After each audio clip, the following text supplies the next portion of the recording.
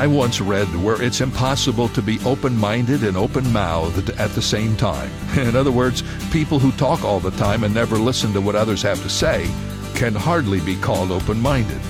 The only way we grow in our understanding is to stop talking and start listening, especially listening to God. One of the most beautiful invitations in the Bible comes from God and is recorded in Isaiah 1:18. Come now, God says, let us reason together. How amazing is it that the God of the universe invites us to have a conversation with Him? But we must be willing to listen. This is David Jeremiah encouraging you to get on the road to new life. Discover God's thoughts on Route 66.